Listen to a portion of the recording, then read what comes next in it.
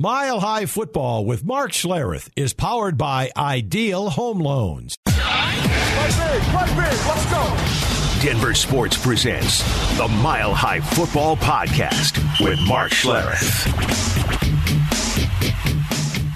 Hey guys, Mark Schlereth here. Welcome into the Mile High Football Podcast, and this is going to be a post-draft show. And I think the Broncos did a phenomenal job, and there was no question you could see who was running the draft. Sean Payton in conjunction with George Paton, but Sean Payton, much like he did in New Orleans, man, he targeted players, he went after players to bolster the roster that he thought could play right now.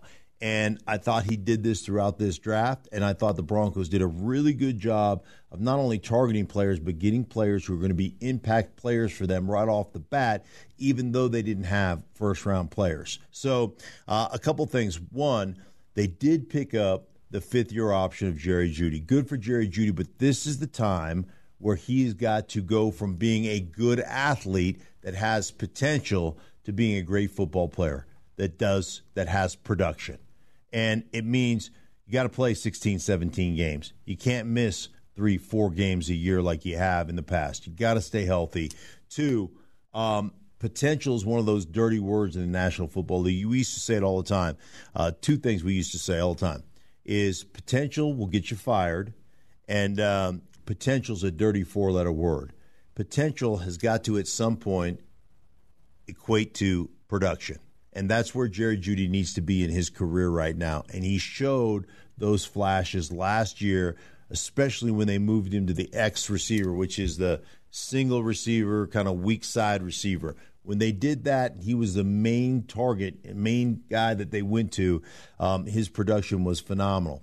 But Sean Payton, the Denver Broncos, George Paton, like Marvin Mims out of Oklahoma, they targeted him and they moved up to grab him. He's one of those guys that when you talk to draft gurus, draft nicks, they'll tell you great speed, over the top, competitive with the ball in the air, special teams-wise, can return punts, has done that in the past. Like, he is a guy that's a complete football player, can play inside, can play outside, he can play the X, he can play the Z, he can play in the slot, the F receiver. So he's a guy that gives you great versatility, and he will compete in that wide receiver room for a starting position, whether it's being a slot guy, whether it's being, like I said, an outside guy. He'll compete for a starting position along with Tim Patrick, Courtland Sutton, Jerry Jeudy, and K.J. Hamler. May spell the end for K.J. Hamler, who's never been able to stay healthy over his career here in Denver. Now, they go on in the third round. They get Drew Sanders, the linebacker out of Arkansas. And I think this is a really interesting pickup because, you know, he's 230 pounds, but the guy can run. I think he's 6'4". The guy can run. And as I travel around the National Football League and I talk to coordinators, they'll tell you, every one of them will tell you, if you don't have at least one 3-down linebacker that is great in pass coverage, that can cheat coverage, also come up and be a run stuffer and a blitz guy, then you're in trouble. And I think that's exactly what people think about Drew Sanders. A lot of people I've talked to said that they thought, or they had him rated as the best inside linebacker in football. He drops to the third round for the Denver Broncos to scoop up. This is a guy that I think becomes an instant day one starter, and coupled with Singletary beside him, I think it gives you a great 1-2 matchup at the middle linebacker position where they can run, they can defend the run, they can defend the pass.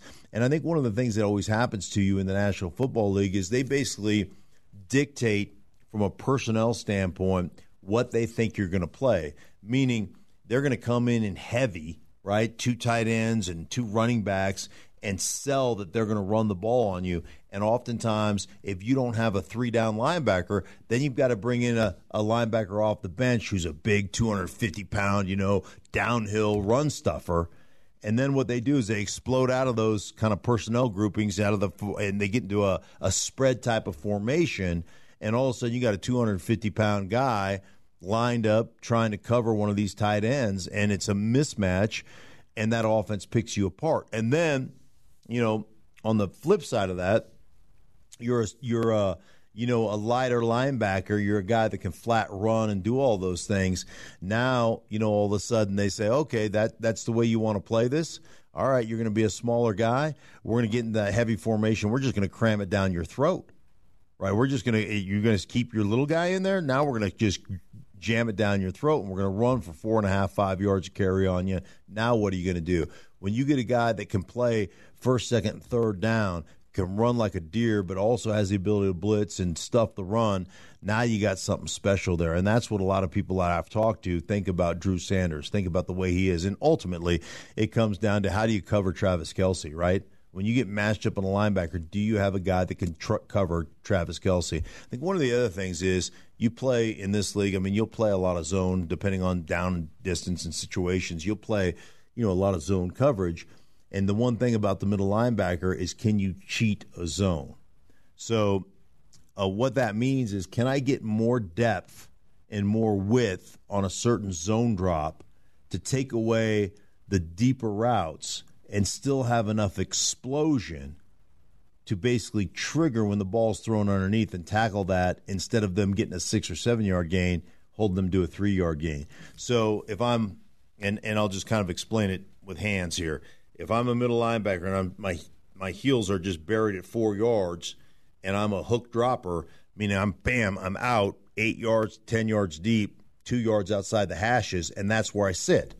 Well, it's still open underneath you, or behind you is still opening with your dig routes and some of the other, in-cutting routes. Now can I do that same hook drop, but I've got enough speed and explosion to take that from 8 to 10 yards to 12 to 14 yards and still be able to explode up when the ball's thrown underneath and tackle it for, a 2 or 3 yard gain. When you have that kind of, think about Devin White, Levante David in Tampa Bay. Think about guys like that.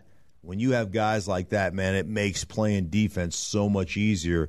And I think when I've talked to certain guys that I really respect in this business who do a much better job than I of breaking these guys down, that's what they'll tell you about Drew Sanders. And the last guy, Riley Moss. Riley Moss is a cornerback from Iowa. A lot of people think that they're going to transition him to safety. I've talked to a couple of people who say, hey, man, this guy's a flat-out corner. This guy's an unbelievable athlete. And I think versatility is what comes to mind. Can he play outside corner? Yeah. Can he come in as nickel? Yeah. Can he play dime? He can be in the box. He can do all those things. Gives you great versatility, and he'll compete for a starting corner position. And these are people, like I said, that I really respect, that have told me great football player will compete for a starting corner position, great athlete across from Patrick Surtain. So with those things, I think they've done a great job. And then I think you also have to put this factor this in. Adam Troutman. Adam Troutman was a third-rounder that the New Orleans Saints moved up years ago to go grab in New Orleans. And he's out of Dayton. I don't think he's ever really progressed to the point they thought he would progress to. But with that said, I think that he is a guy that's a better blocker than people really realize, and he is one of those guys that is a real big threat in the passing game. And if he could stay healthy, he could be a very versatile tight end that doesn't tip what you're doing when it comes to run or pass as an offense. When he's in the huddle, you have to play both of them. You have to understand that he can do either or. He's a capable Y type of tight end, a guy that can be on the end of the line of scrimmage and block. And he's also a guy that can split out outside the numbers and torch a DB, torch a safety, torch a corner. So I think you've got to factor that in the trade for Troutman as a guy that really bolsters that quote-unquote draft for the Denver Broncos. So all I'm saying is, a lot to be proven. Obviously, got to prove it on the field. But I think overall, considering you've given up all your first-rounders for the trade for Russell Wilson, I think overall they come out of this draft, they got to feel pretty good about what they've done. Only time will tell. You really can't evaluate a draft until 2 or 3 years down the road. But on the surface, I think this draft looks really good. Hey, for everybody involved in the Mile High Football Podcast, we appreciate you guys. We'll be back with you next week. Mile High Football with Mark Schlereth is powered by Ideal Home Loans.